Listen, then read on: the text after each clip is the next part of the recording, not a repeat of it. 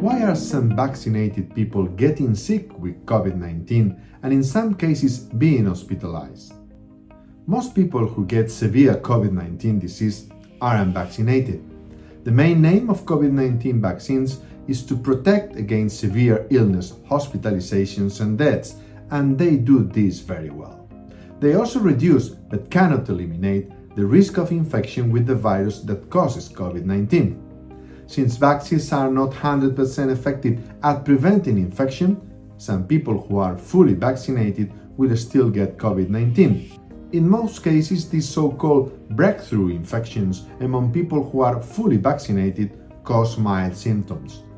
There are increasing data demonstrating a stark distinction in the case outcomes of the unvaccinated compared to the vaccinated.